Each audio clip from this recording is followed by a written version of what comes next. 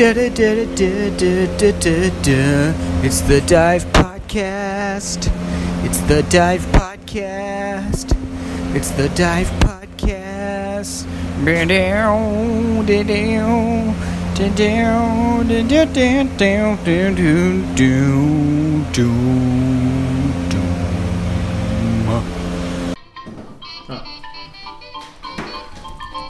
Let's start from the beginning.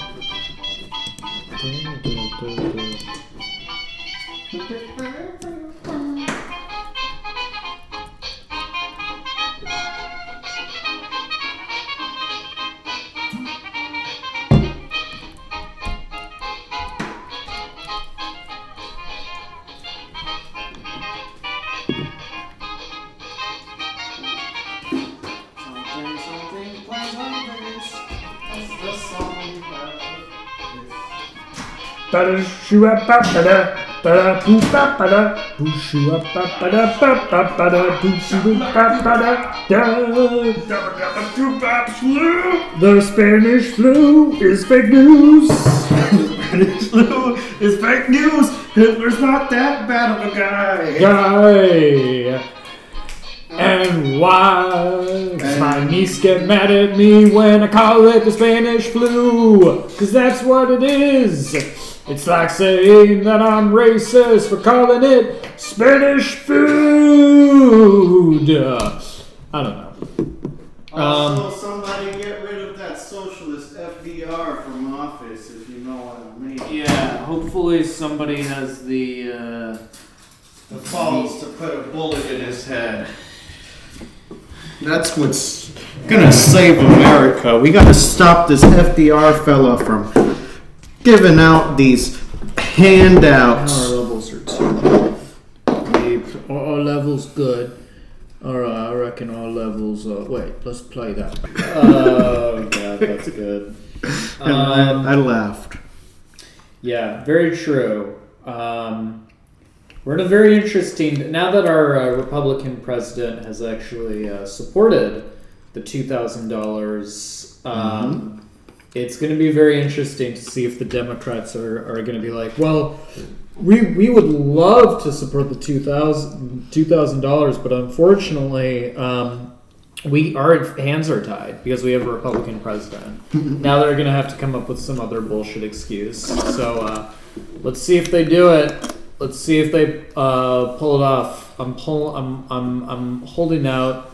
I want Bernie Sanders to just go into the Senate and be like, "Fuck it, we're doing it live," and he just starts cutting off people's heads, and is like, everybody gets at that $2,000. Yeah, he does the thing that in every early 2000s horror movie where he cuts off their head, but then the camera sits on them for a second or two, and they're like, ugh, and then their head slides off. Like in an anime. Yeah, and he's just like, we're doing it live, folks. Fuck it. We're doing it live because that's what's needed in this country. Liveness. That's right. Well, we'll see what happens. I'm not optimistic. I should give a shout out to our organizing brothers and sisters who are in Georgia. Our brothers and sisters out there. They're knocking on, and I mean, and just to be clear, so nobody gets mad at me, when I say brothers and sisters, I mean brothers and sisters. With the A ending, not with the hard R ending. That's right. So, I was optimistic because at the start of the, when the results started coming in, Ossoff and Warnock, who are the two Democratic candidates, were outperforming Joe and how he did in Georgia, which obviously he won. But right now, the two Republicans are about... Perdue is 3 points ahead of Ossoff, and Loeffler is about 2.2 points ahead of Warnock. So... we'll see. I guess it could change whenever more mail-in ballots come in, but... I wouldn't hold my hopes up for that. Yeah, well, Like I said, we here on The Dive have an agnostic view about these things because we don't fuck with politics, because all politics are liars. Because we're anarcho-Marxist, Leninist, Kropotkinists. Yeah. We only follow the teachings of Murray Bookchin and Vladimir Lenin. Yeah, that's right. So we don't fuck with voting, but for people who are interested in that sort of thing, this has been your election corner of The Dive, giving you the most rigorous analysis of what's happening on the ground. And, you know, for people who care about that shit and want Ossoff and Warnock to win, good luck. You know, Godspeed, I guess. I guess you guys will be drinking tonight. Yeah, they're going to be drinking either way. So, drinking if they win or lose, which at this point I'd give the edge to them losing, but... Yeah, I mean, they don't really care about anything other than the party. No. Some real Orwellian shit there, man. I don't know. We'll see. I mean, I regardless of whether or not I wanted them to win, I wasn't really optimistic at any point just because the polls have had them at, like, they had Ossoff ahead by 1 point and Warnock ahead by 2 points. And if you're a Democrat and you're not ahead by, like, double digits in the polls, then you're sunk lose. as far as I'm... Yeah, because polls, for whatever reason... Polls suck. Polls are awful because the only people who answer polls are... people who listen to NPR. Yeah. I want to talk about shit. Yeah, so we'll see. But anyway, we are not in Georgia because we're actually coming at you live from New York. This is The Dive. Saturday Night Live. That was copyrighted. Man. It's Saturday Night Dive. Saturday Night Dive. It's New York City, but it's also the golden age of Hollywood. But you mean 2009? I'm kidding, Will. I'm kidding. Look at your face. As soon as I said 2000, you were like, oh no. 2009. Oh, Hancock came out in 2009? Yeah, I didn't know that. That's not why it must be the golden age of Hollywood. You know what? Everybody is entitled to their own shitty opinions that aren't as good as mine and wrong and invalid. But, you're right. Hey, your opinions are very valid. You know why? What? Because you have a movie podcast. That's right. I have a movie podcast, and you have a movie podcast, and... So we're equal in opinions. No, but you have more credibility than the average bear. Yeah. The average bear. Yeah. I do wear pants. Oh, shit. No, wait. I am wearing pants. Never mind. Where are you going with that bit? I don't know. You know how Yogi Bear doesn't wear any pants? Uh-huh. And he's smarter than the average bear? Okay. That means I'm smarter than Yogi Bear. Ah. Because I wear pants and he doesn't. Okay. But I don't know if that's an issue oversizing, you know? Like, maybe they just don't make pants in Yogi Bear's size. But he does live in America, and I've seen some pretty big pants out there. Sure. Well, people need to compare his stature to the stature of the human characters in the movie. Yeah. So that they can do sort of a scientific, is he a size 30? Analysis. Like, maybe he's like a size 36, yeah. 40. I don't know, but you could figure it out. You might be thinking, this is just a cartoon. What are you guys talking about? You're so crazy. You know, there was I read a pretty interesting article that tried to use science to figure out whether or not Wolverine could withstand a nuclear blast. So, you know, sometimes a little bit of thought experiment with Yogi Bear or I've already Flintstones. seen the Wolverine, and the answer is yes, the Wolverine can survive a nuclear blast. I saw it in the theaters. Yeah. Remember that movie where Wolverine becomes a samurai? I haven't seen that. I've heard it's pretty decent, but no. But the movie might have fucked it up. I mean, based on everything that has been established about Wolverine's like history and abilities up until that point, which is canon, the movie might have gotten wrong. Yeah, but movies tell the truth. Which brings us to the point that we're going to be talking about today, about our movies, a golden age classic, the movies watcher's movie, the critic's movie, the director's movie, the movie that people who know film always look at, the world famous film. Yeah.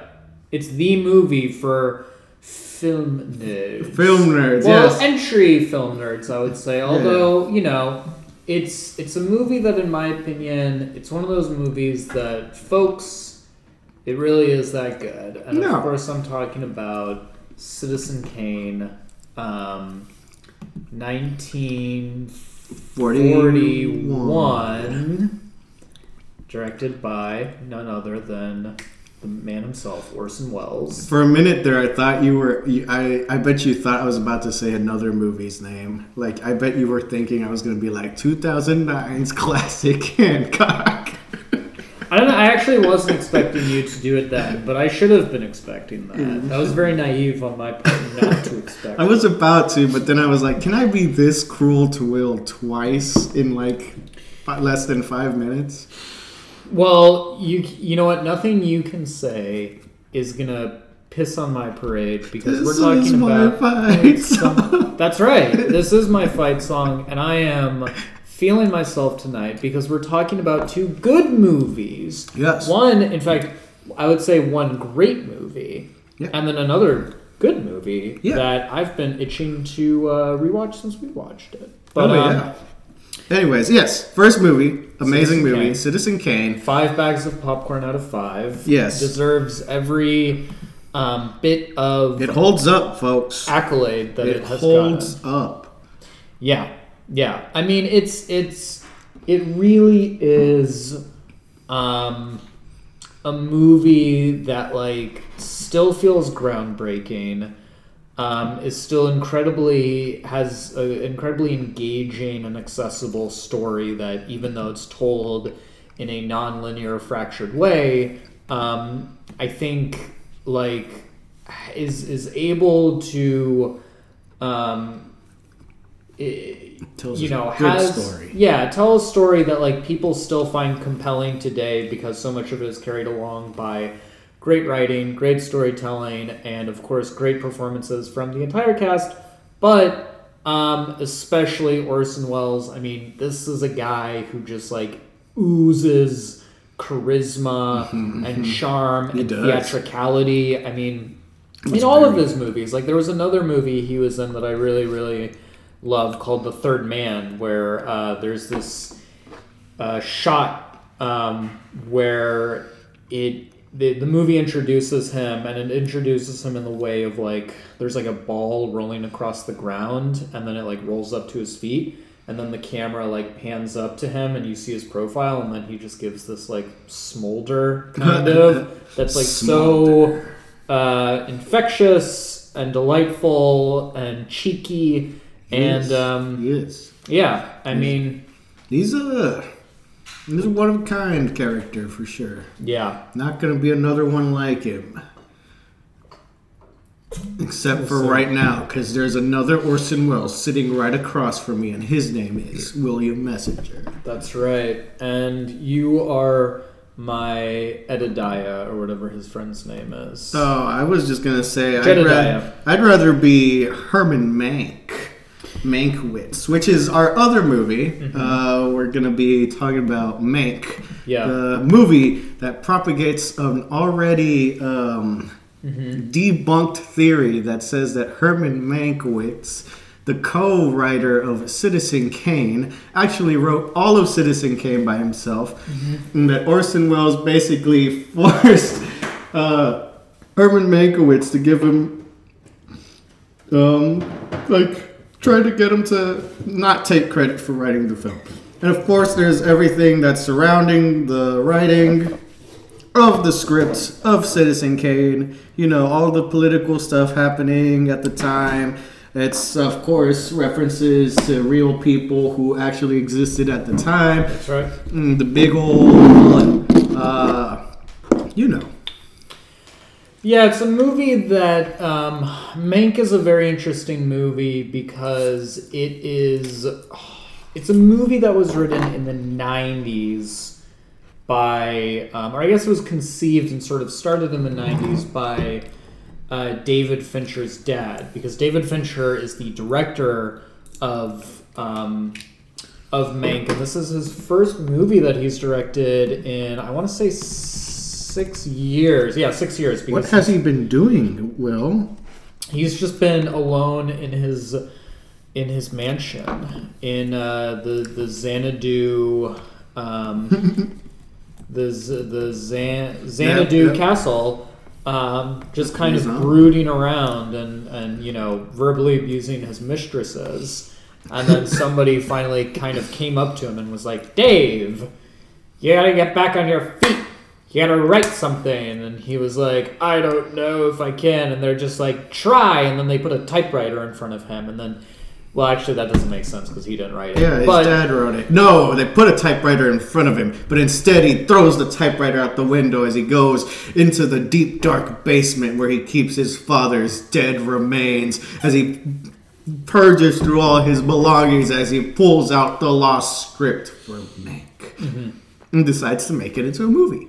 Yes, and so, Citizen Kane is one of those movies that almost, where the story surrounding it and kind of the characters surrounding the making of it and its conception and release and legacy almost transcend the movie itself. And yes. I say almost because the movie is, by its own regards, still really good, incredible. Yeah. But it also has, it's surrounded by all of this insane intrigue, like who wrote it. Was William Randolph Hearst the sole kind of inspiration for Citizen Kane, or was it an amalgamation of him and a bunch of other people? There are different sort of versions regarding Citizen Kane's authorship and its real sort of inspiration, and I don't think that there is like a real sort of I wouldn't say that it's been debunked that Herman Mankiewicz wrote the whole thing. Yeah. It's the popular, or the what's it say? The most prevailing theory is that they did share in authorship. But of course, I think that's what most film scholars believe nowadays. Of course, this movie, again, because it was started 30 years ago and is based on an article by this woman named Cale, Pauline Kael, who wrote an article for The New Yorker basically claiming that Herman Mankiewicz was the sole author of it. The movie sort of portrays him as being the sole author, and it kind of... It's funny because it has the same problem that a lot of other sort of historical biopics do, where it sort of bends over backwards and really tries to takes a lot of liberties with historical accuracy tell this, in exchange for dramatic tension, sort of a story of good versus evil and kind of modern political intrigue. And we can talk about those things, but that's... Much like the new Wolverine movie took a lot of liberties to paint a story about how Wolverine can survive a nuclear blast. That's what I'm saying. That's what I said, and you disagreed with it, but now you agree with me, so I'm... No, but I'm telling you, Mank is just like that.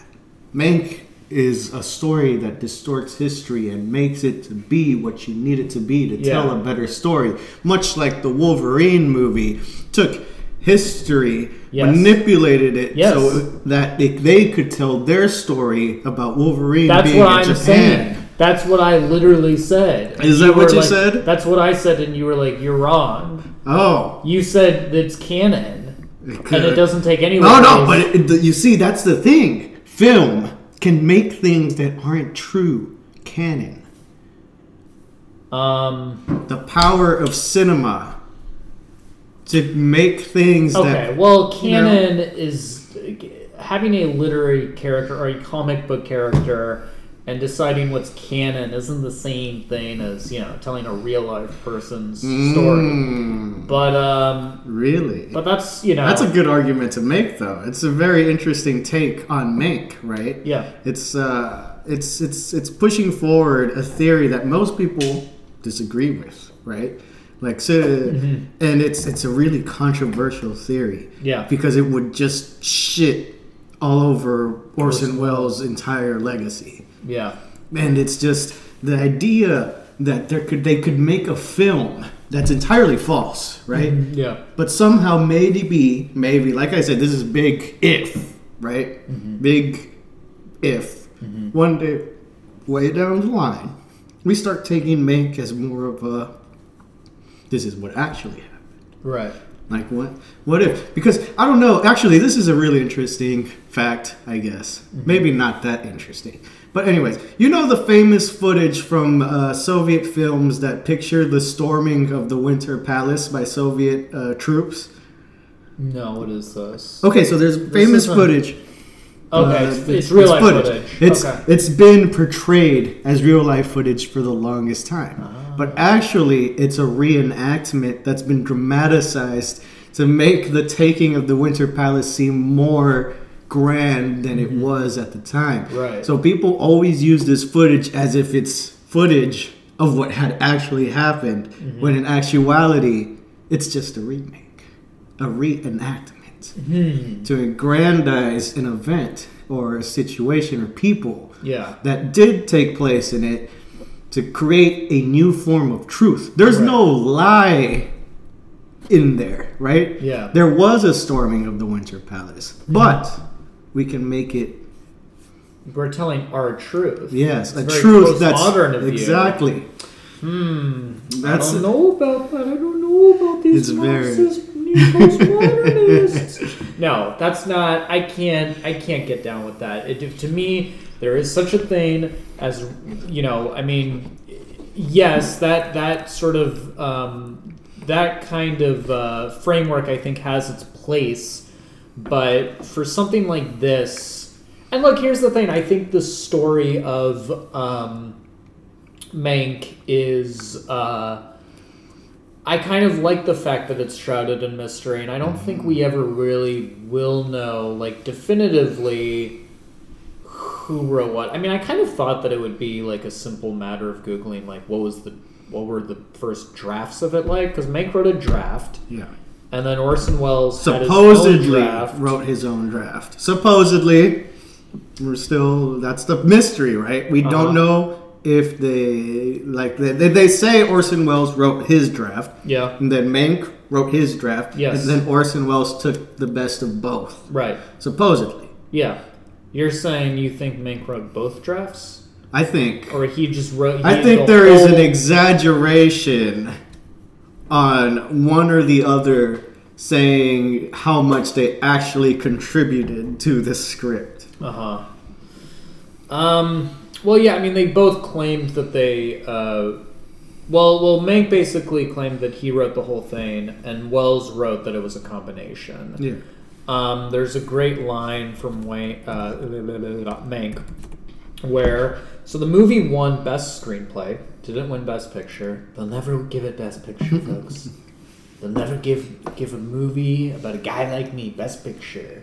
It'll never win Best Picture. It'll win Best Screenplay. My God. But it'll never win Best Picture. We are literally living in a world where Citizen Kane became president. That's his favorite movie. I wouldn't doubt it. Trump's favorite movie, Citizen Kane. Yeah.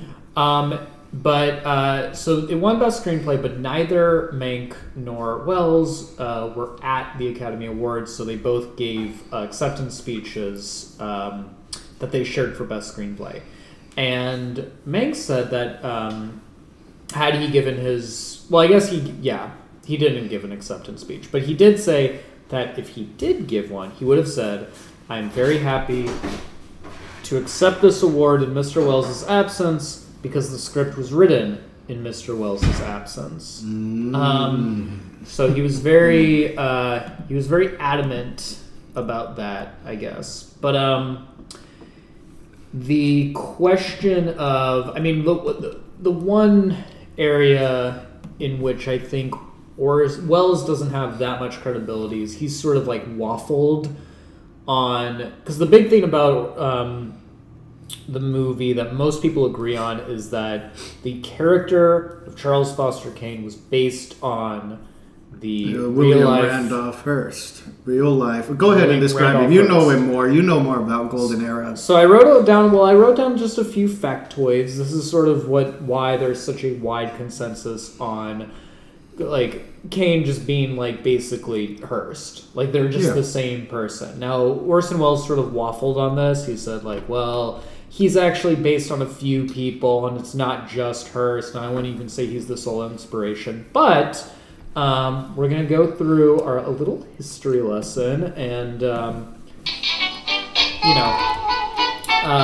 compare some of the more uncanny resemblances between the life and the legend. So, like Citizen Kane, William Randolph Hearst was a flame-throwing but enterprising newspaper tycoon who used his platform that he bootstrapped to shake the world. Like Kane, he was able to get his business up and running with the help of Papa's cash. So, he also had a mistress whose acting career he helped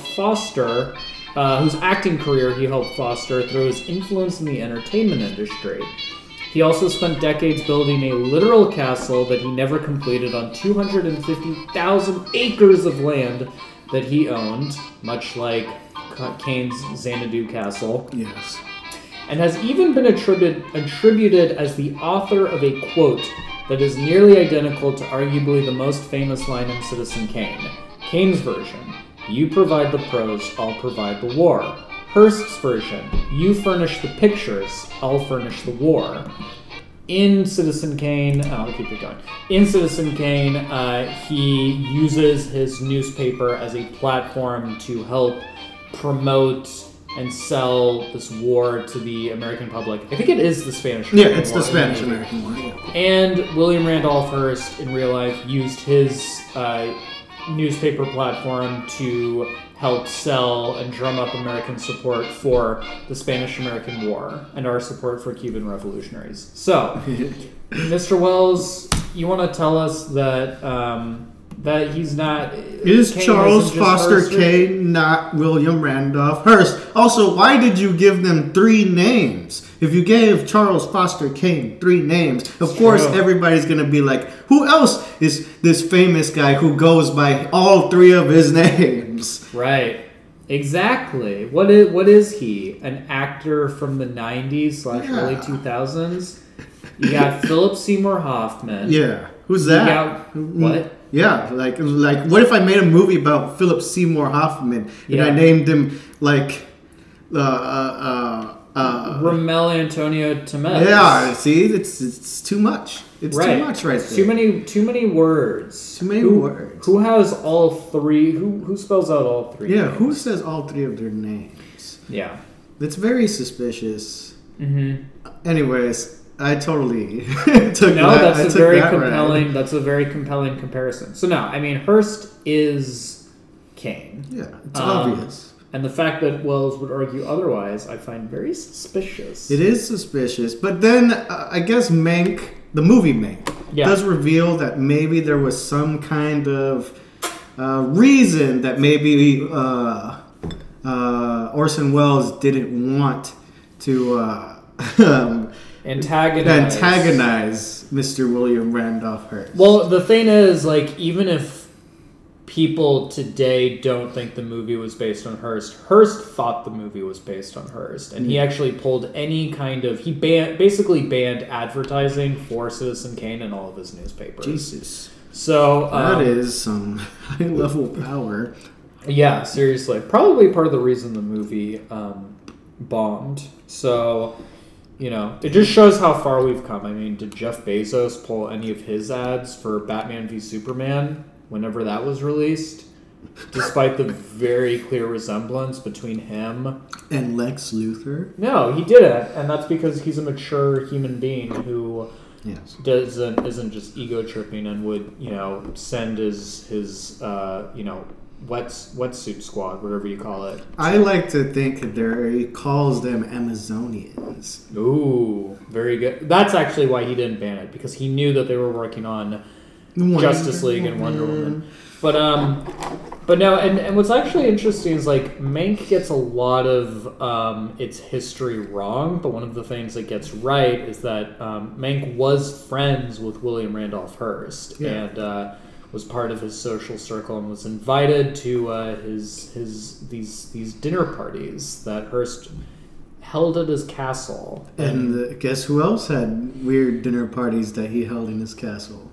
Charles Foster Kane. That's quite right. But no, it lends more credibility to the idea that Mank would have based the movie solely on Hearst because he was such good friends with him. And, like I mentioned, the similarities between Marion Davis and Susan Alexander in Citizen Kane are pretty similar. I mean, in both cases, the rich boyfriend uses his influence to sort of kickstart the career of his mistress, his mediocre. And then there's the two other friends, right, in the movie. Citizen Kane movie, the guy who's kind of like Kane's business partner, who's basically his yes man. The similarities between him and the guy who ran the what was it? Was it MGM? Yeah. Right. Was that Thatcher, I think? No, in the movie, I think his name is... don't want to be... Wait, the guy who ran MGM, are you talking about the guy who gives the speech to all of the yes, workers that guy. And is like, we're going to have to make some tough choices? Mayor. Mayor. Yes, and Mayor, you're saying, is similar to... what was the guy? Yeah, what was the guy's fucking name? Carver? No. Bernstein? Yeah. Bernstein, yes. Yeah, Bernstein. Yes. So, I think there are probably a lot of characters in Citizen Kane that are based on real life people. Or in Mank that are based on... Citizen Kane, based on the real life people who did exist in Mank. Yeah, and they all ran in the same circle. So, it's not... Yeah. It's kind of hard not to look at the movie. Yeah. And then I'm sure everybody who's higher up in Hollywood is just looking at this movie and is like, oof. Yeah. This is... Not a good look, fam. Yeah. Not a good look for us. But also, is Charles Foster Kane that bad of a portrayal? Like, wouldn't you want to be...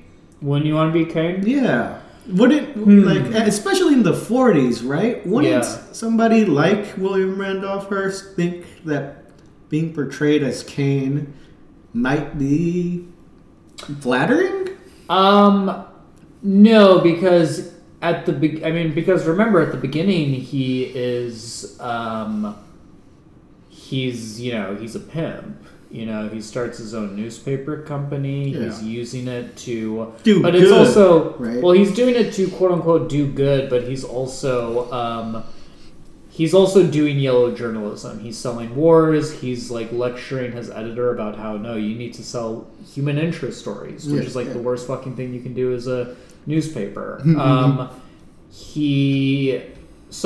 I would actually argue that like even from the get-go, the way he runs his newspaper, even though he has this swagger, he's kind of this like very attractive, very witty sort of playboy like newspaper tycoon, he's still doing some really shady stuff. And then by the end of the movie, I mean, he's a lonely old man. He's a lonely old man, and even the scene where he destroys his wife's room, where he like has his temper tantrum, the way he like moves around, I think Orson Welles was literally trying to recreate the sort of locomotion of like a baby. Yeah, like, he honestly does. Very baby-like. I loved it.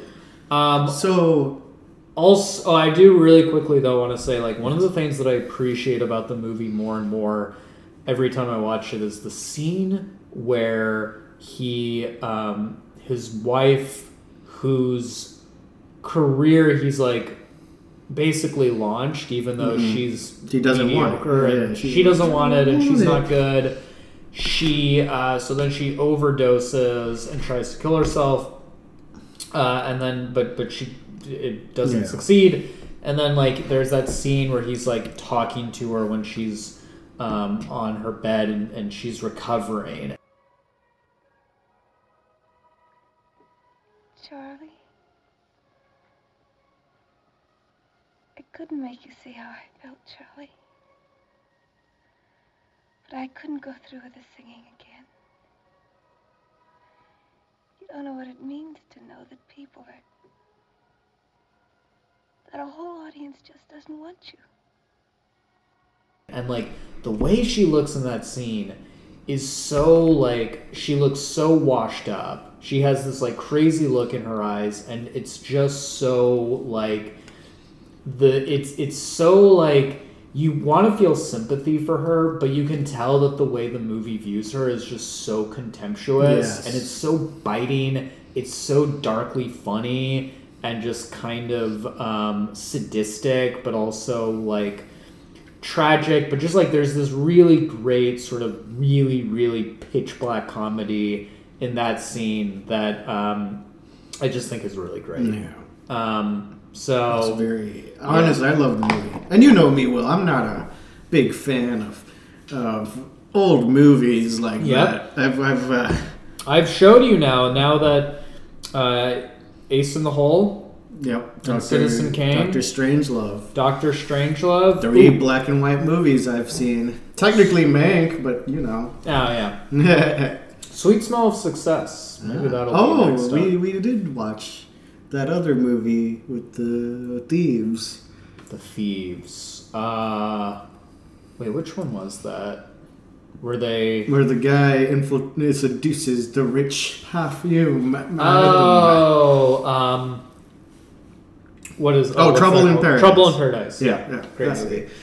But not. Yeah. But I think out of all of them, Citizen Kane is my favorite. Citizen Kane. It holds up, dude. It captivated me. I was captivated, and you know what? Kane joins that famous Mount Rushmore of characters from fiction that people don't seem to understand. Yeah. People want to be them, but don't understand you're not supposed to want to be them. The villains themselves were ultimately responsible for much of the popularity. Audiences love to hate. Joining fellow fictional characters, Rick from Rick and Morty, and the Joker. And MF Doom. And poor MF Doom. Yeah. Once again, so you would think, so Citizen Kane really is kind of a cautionary tale of what hubris does to a man. It's an age-old tale. It's like the Odyssey. Yeah. Or I don't know, Hamlet, King Lear. You know, it's one of those famous tragic movies that shows you what happens when a man tries to be more than what he is. Where he tries to control everything around him without understanding that the world doesn't work that way. That's interesting because I don't read it in...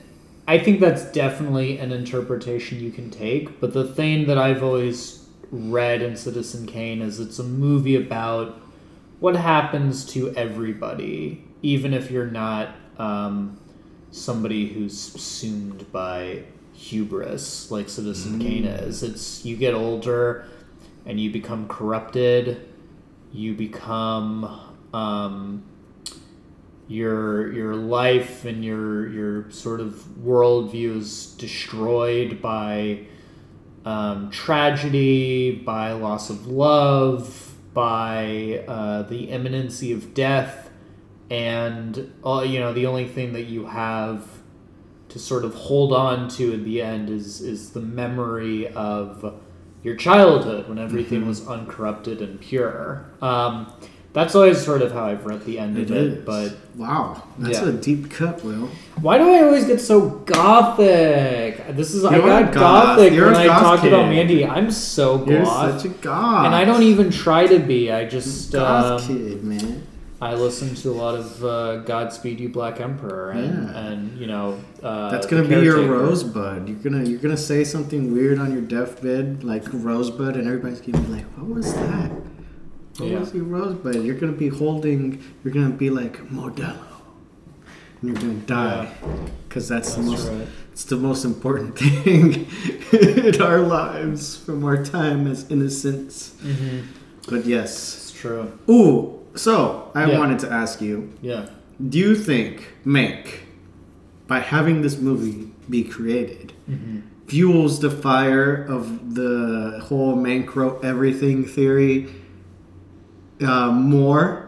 Do I think it's going to fuel the fire? Like it's going to do you think it's going to add to the narrative, to the lore behind Citizen Kane? Now that there's been a movie made about this theory that most people kind of like, no, it's not that. I don't think it's real. Do you think there's going to be a new it adds to the mystery and the fun behind trying to find out everything that happens around Citizen Kane, because it's its own self-contained narrative and universe where there's people and characters and you don't know who did what and what's going on. And I really enjoy that Citizen Kane comes with all this backstory lore. And really, honestly, Mank on its own, maybe a 4-star movie. Yeah. Pretty good movie. Not the best movie I've ever seen. Yeah. But when you watch it side by side with Citizen Kane, they both enhance each other. Yeah. And it just makes the whole viewing experience much more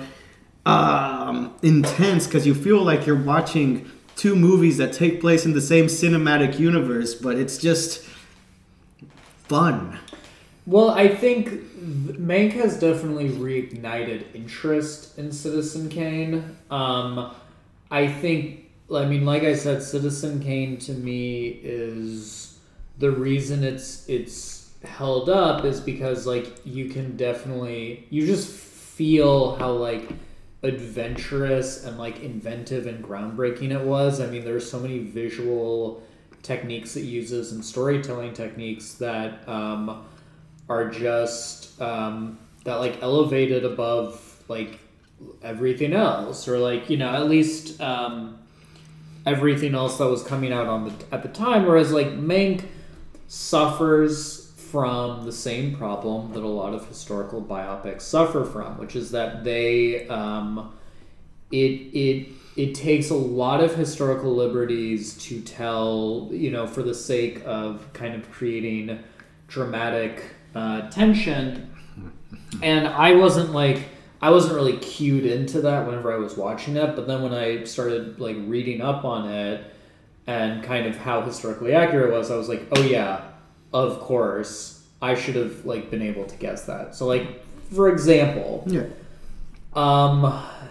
the movie, I think, takes it upon itself to come up with a reason for why Mank would want to write a movie about Hearst in such an unflattering way. So the kind of dramatic, so the reason that it sort of, or the pretense that it comes up with for why he did this, is that Herman Mankiewicz was a left-leaning supporter of Upton Sinclair, the Democratic candidate, or the socialist candidate for California's governor race, which in real life, William Randolph Hearst and other sort of industry giants were effectively able to squash. Now, the problem with this is that there's nothing about Mank's biography or any of the things that he said, according to the people who knew him, that would suggest that he supported Upton Sinclair. Yeah, because in the movie it shows him supporting Upton Sinclair and then watching as Hearst destroys his gubernatorial run, and then kind of coming to this epiphany that Hearst is just this evil tyrant, and he's going to write a movie about why he sucks. And he even gives this really monologue. That was probably one of my favorite parts of the movie, where he drunkenly stumbles into Hearst's party, and he gives this long description of a new movie about Don Quixote, but it's basically just Citizen Kane. But. Yeah. So that's how the movie portrays it, and that's the movie's attempt to come up with a pretense for why he wrote Citizen Kane, which, again, it's like I said, it's bending over backwards to create sort of dramatic structure or whatever. But like I said, nothing in his biography would suggest that he gave a shit about Upton Sinclair or that he was even particularly left-leaning or political at all. Yeah, I mean, he may have even been kind of conservative. I think he made some disparaging remarks about unions, and then his brother was very vehemently anti Upton Sinclair. So, that doesn't necessarily mean that Herman was, but it does kind of go to show that, like, the movie sort of kind of creates that dramatic tension out of thin air. And there's even a scene in Mank where Mank's friend, like, creates this, like, propaganda newsreel, like, targeted at Upton Sinclair. And it's actually really funny because he's, like, interviewing different people, and, like, all of the people who he interviews who are, like, kind of pro Sinclair. Yeah, are like degenerates. They're black people and immigrants. Yeah. Immigrants from Russia. right. They're Bolshevik. Basically, the subtext is anybody who supports Sinclair is a Bolshevik. Well, we need complete rejuvenation of our system. So I vote for Comrade Upton. His system works in Russia. Why not here? So his friend creates this newsreel and then has this huge, like, moral crisis and then blows his brains out. The problem is that the person who what's his fucking name? The guy who Shelley. Yeah, it might be Shelley. But that character never existed. He was basically spun out of Metcalf. That's the name of the guy who puts together the newsreel in the movie. He didn't exist. So, like I said, the movie takes those artistic liberties, and you kind of could have seen it coming from a mile away. I mean, it's just very... I don't know. In hindsight, it just seems very obvious to me, but it's an interesting case study in what happens when you, like I said... take these and it's not that I care that it's historically inaccurate. It's like, that's not the problem with it. The problem is that it's historically inaccurate in a way that's, like, so obvious that it's trying to create this, like, David and Goliath story that wasn't there, didn't exist. Yeah, and that even if it did exist, it's like, I don't know. The movie just portrays it in kind of a just added more attention to the movie, right? Because I mean, it's not like... very simplistic, I guess. Yeah. I mean, it's not like Mank's support or non-support of Upton Sinclair would have influenced how William Randolph Hearst acted or would have acted. It's just kind of gives people have more sympathy or empathy for Mank, or the main character, Herman Mankiewicz. But it's not true. It didn't happen that way. But the big but, it adds to the legend of Citizen Kane. Yeah. Like, Citizen Kane already has this lore and legacy and legend behind it, just from it existing in the first place. And of course, if you do look into, like, the real life stuff, like you said, William Randolph Hearst did make sure there was no ads for Citizen Kane. I'm sure Herman Mankiewicz might have been on his last legs as a writer when he wrote it. I think it was his last script, right? In real life. I think it was. He co-wrote a bunch of stuff that he didn't get credit for. He was just kind of this dilettante, I guess is the best. This was the last of his works that have been created into a movie. Yeah. Upton Sinclair was running for governor. Yellow journalism was a thing. And it's just, it really... Citizen Kane is about the 1900s, early 1900s. And it's a movie that was very much influenced by the way things ran in the early 1900s, that it kind of is like a cyclical, it feeds into each other. It's a work of history that allows us to see what life was like in those times, while at the same time being a product of its times. Interesting. Those are my favorite kinds of movies. Exactly. It's a movie that shows us, and it's crazy because William Randolph Hearst could have gone down in history having had nothing to do with Citizen Kane. Like, he could have just been like, you're right, Orson Welles is right, this isn't about me, blah, blah, blah. He took it personally, flexing his power to show how much like Kane he actually was, thus feeding into the narrative that Hearst was Charles Foster Kane. That's so mind-blowing, right? Yeah, it's so like you really can't help but betray your own kind of insecurities and egotism that the movie is about and portrays. Yeah, you become the caricature of yourself and trying so hard to not be that caricature. Yeah. No, that's absolutely true. I mean,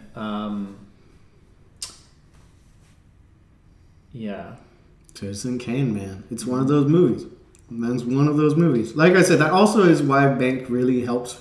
I liked it, watching it alongside Citizen Kane. If you guys have the option to, definitely watch either Mank before Citizen Kane. I think that might have changed the way I'd seen Citizen Kane if I had watched Mank before Citizen Kane. I think it's the prequel. Yeah, exactly. I think it might have been a better viewing experience, maybe. I'm not entirely sure.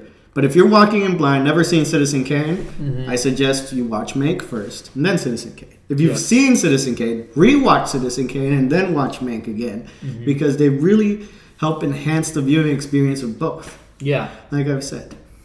Yeah, I think they're really good companion pieces. I think that Mank, even though it is not... It's just, like I said, it's a good movie. It's honestly, gorgeous. It's gorgeously shot. Gary Oldman is really good in it. Amanda Seyfried is really great. The guy who plays Hearst, what's his name? He's the Game of Thrones guy. The guy who plays Charles Dance. Yes. And of course, and the guy who plays Citizen Kane, Tom Burke, British actor. When I heard that he was going to be playing Kane / Orson Welles. Look at that! Look at how that happens. I know, right? Don't know what's real anymore. No, well, some people have also said that Kane is based on Orson Welles. Oh, which I think is he could be totally valid. Because Orson Welles becomes a Citizen Kane type character by trying to discredit Mank, who wrote the entire thing.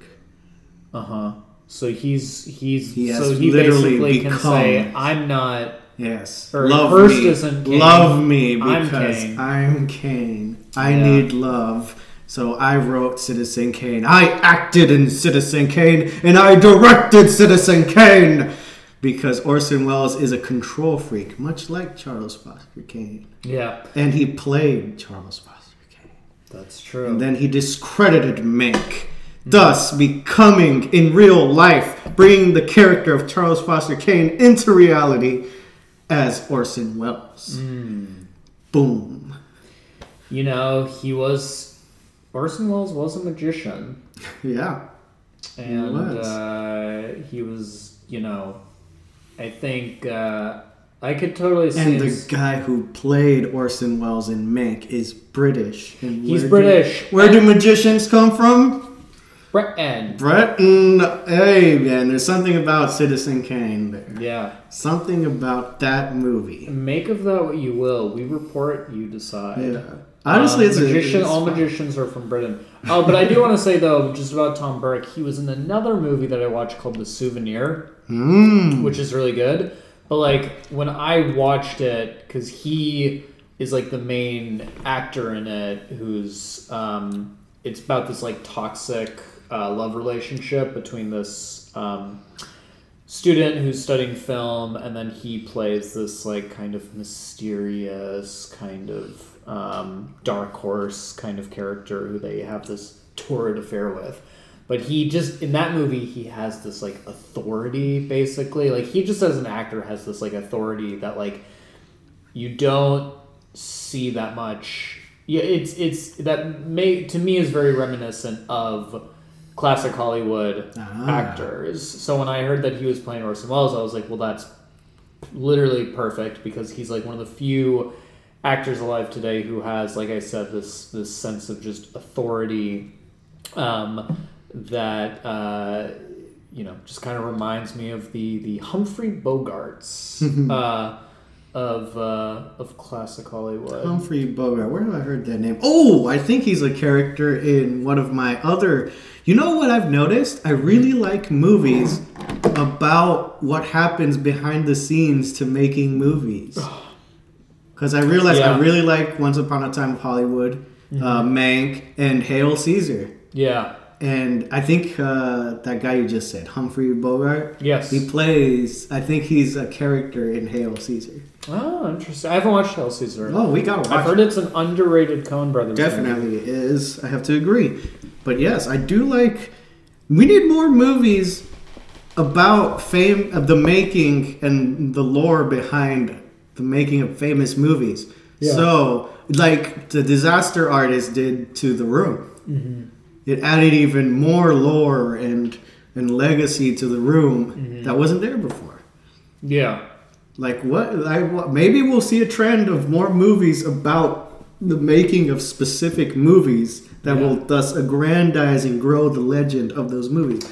See, but I'm not that enthusiastic about them, because I was underwhelmed by The Disaster Artist. Okay. The Room, and it's a perfect analogy, because The Room is regarded as the Citizen Kane of bad movies.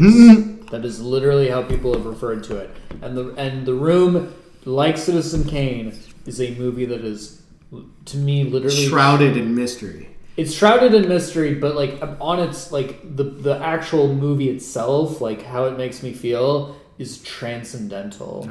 It's sublime. It does what any truly great piece of film does, which is that it has great writing, great acting, great directing, but it is somehow greater than the sum of its parts, and it is elevated above those things to an almost deity-like level. Whereas The Disaster Artist, to me, because this is like the third making of drama that I've watched this year. I watched The Disaster Artist. I watched My Name is Dolemite. Oh yeah, Dolemite I forgot. Dolemite is my name. I like that one too. And I watched Mank, and I think that they are all not as good movies. They're good movies, but they're not nowhere near as good as their pieces that they're about. The subject matter itself. There have been a lot of movies. Mank is probably the best example of them, though. Of the three of them? Yeah. Yeah, I mean, I really did enjoy it, and like I said, it's so beautiful. I keep thinking about just the... I mean, David Fincher's... He's truly... Did they use cameras from the era to film it, or was the effect... Was that a video effect? I think it was a video effect. I think David Fincher has been on the digital train since he made Zodiac. Oh, okay. Makes sense. Maybe. Yeah. I don't know. It was still a beautiful movie. Yeah. And it's a very engrossing movie. Oh, yeah. And I mean, Mank is a very interesting... Like, I think Mank was... it does a very good job of sort of portraying him as this, like, swashbuckling... drunken wit. Yeah. So very Gary Oldman-esque character. Yeah. I really liked it. Yeah, speaking about movies, about other movies, which movie would you like to see? The making of story? Yeah. Interesting. And done right, kind of like in a Mank style, but maybe better, unless yeah, well, that's the thing. Well, but that's the thing is, like, that genre of movies is so, like... it's new. It's almost like the superhero origin story. Yeah, but for films. Famous films. I know, but it suffers from the same problems that superhero origin stories do with or prequels, which is, hey, you know about this. Like, there's a scene in Mank where he's talking to Houseman, the guy who's basically like his nanny, and Houseman is like, what are you doing? You're writing a movie that doesn't have a beginning, middle, and end, and Mank is like, you can never truly understand a man's life. The best you can do is try to make sense of it. He says something to that effect. Yeah.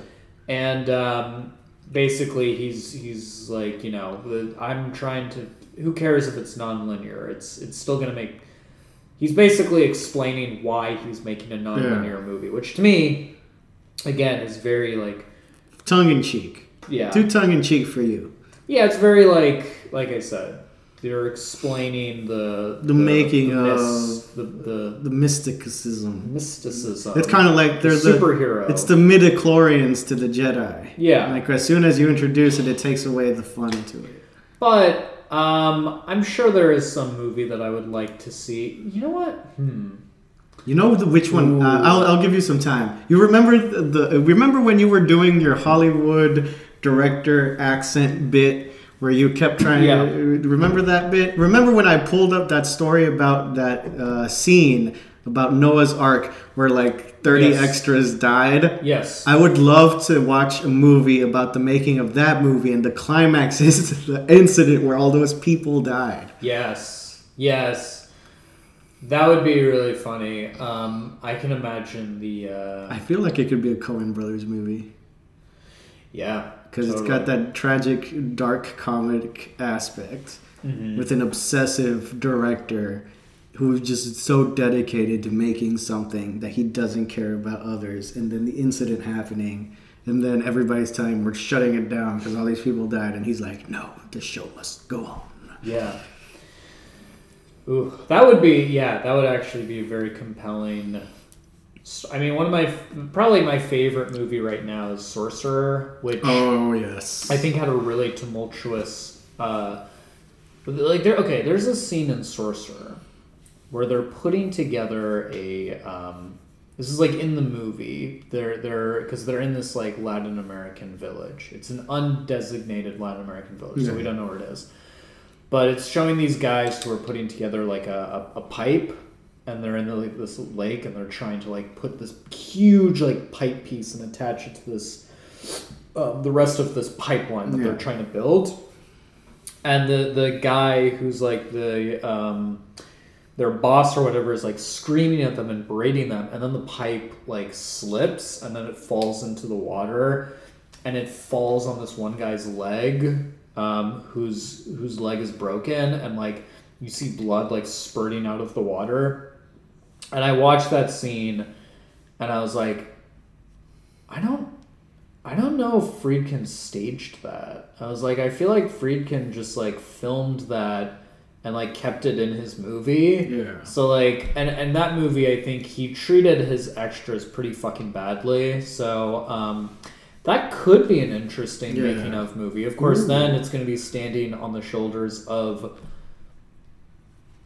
the Sorcerer, which is of course we have to accept that most of these making of movies will never be able to. That's the problem with that. But they're movies that help feed the legend of the movies they're about. Yeah, but you can also just reintroduce, but they help reintroduce interest in the original work. Wouldn't you want more people to watch Sorcerer by having a movie about the making of Sorcerer? I would rather just listen to the podcast You Must Remember This, which is a film history podcast. That's true. You could do that. But you could have that, but in film form. 4K. I don't know. You don't know? I don't know. What about They're never going to be... That's a genre that's... What about a making of The Birds? They already did that. Oh, they did? Yeah. Oh, wow. I have to see that then. They also did a making of Psycho. Ooh. That one sounds interesting too. What was another one that came out kind of recently? I'm trying to think. I don't remember, but one movie though I did think about that was that I think would be an interesting making of would be I'd like to see David Lynch direct his own making of Mulholland Drive, which would be so twisted because Mulholland Drive already feels like that's a movie that I describe as like a movie that just feels like a bad trip. So to see him like maybe create like a making of how he made that movie, but it's subsumed in the same kind of weirdness and just kind of like cool. Sinister vibes that Mulholland Drive is. Yeah. That would be interesting. I mean, I think my mind went there because I remember when my sister was on the musical episode, and we were like, "What would be a director we'd like to see make a musical?" And she was like, "I want to see David Lynch make a musical. I just want to see David Lynch do everything." Yeah, you do. Yeah, you do. Huh. So, well, he honored his father's script by making a movie about it. Yeah, which is now feeding into the legend of Citizen Kane.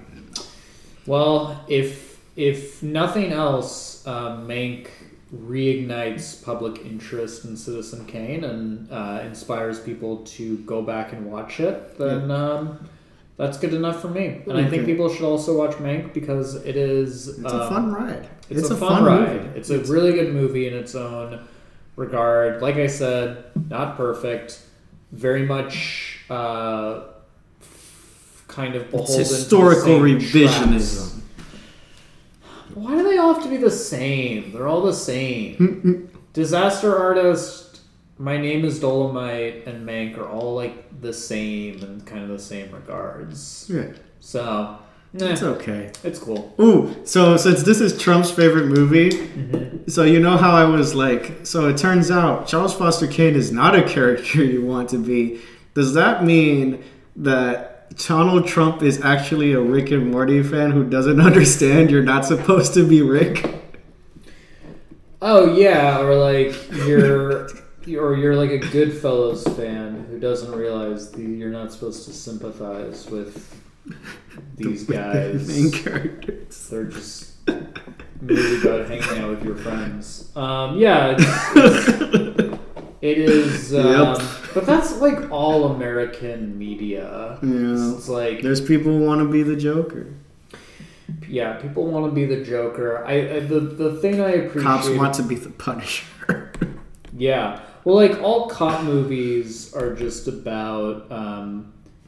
They're so entrenched in the mindset of a cop that it's like it's a window into that world. Yeah. And even if this is why the artist is dead. It's like you can make a movie that in your mind is the most pro-cop movie in the world, but then I look at it and I'm like, this is the most brilliant piece of like anti-cop propaganda, and it's like it can actually be both. Yeah. Like Citizen Kane is a movie that has like a very high and a very low. Yeah. Like it's a very it definitely has its peaks and troughs. Yeah. Emotionally. So very much. Baby throwing a tantrum. Yeah. Yeah, exactly. You're gonna in this scene you're going to move around like a little baby when you do your don't worry about it. Just feel it. You have to feel it. Do that accent. Do your director being interviewed accent, but talk about the non-linear. Yeah, but I remember when I made a movie, when I was cutting it. I was on the cutting room floor, and I said, "All right, I want to cut this scene. I want to put it before this scene." And they said, "But it occurs after the following scene." And I was like, "I know. I don't give a bloody damn." And they were like, "Well, the studios are going to have your head over this." And I said, "Well, they can come down, and this will be my third round of Russian roulette that I play." And I like those odds, they can pull the trigger themselves if they want, as long as they give me the honor to pull their own triggers. Because we can play if that's how I won't let this come to fisticuffs. We're gonna play Russian roulette, or they're gonna give me my own goddamn final cut. It's that simple. Beautiful. So genius. That should just about do it. I would say watch both of these movies. Yes, please. They're good movies. I don't usually give my rubber stamp of approval that easily, especially for movies that Will recommends, because Will likes good movies, and I'm a trash man. I eat trash. Yeah. But Citizen Kane, mwah, good movie. Mwah, we love the non-linear story. I don't know. I'm not going to try and abort. As always, I am the bridge and the arbiter between what is trash and what is patrician, and I'm the bridge between those two worlds, yes. And I will continue to fight valiantly in this peacekeeping effort. Yeah, you got to bring over some of that good stuff to Trashland. Yeah. I'm over here chewing on Shrek 3, and I need somebody to bring morsels of Citizen Kane every once in a while. And sometimes these snobs need to... They need to have some Shrek thrown down their throats. Eat some fast food. Yeah, eat some fast food, guys. Anyways, this has been your boys, Will and Ramel, and this has been The Dive. Signing off. Oh, wait.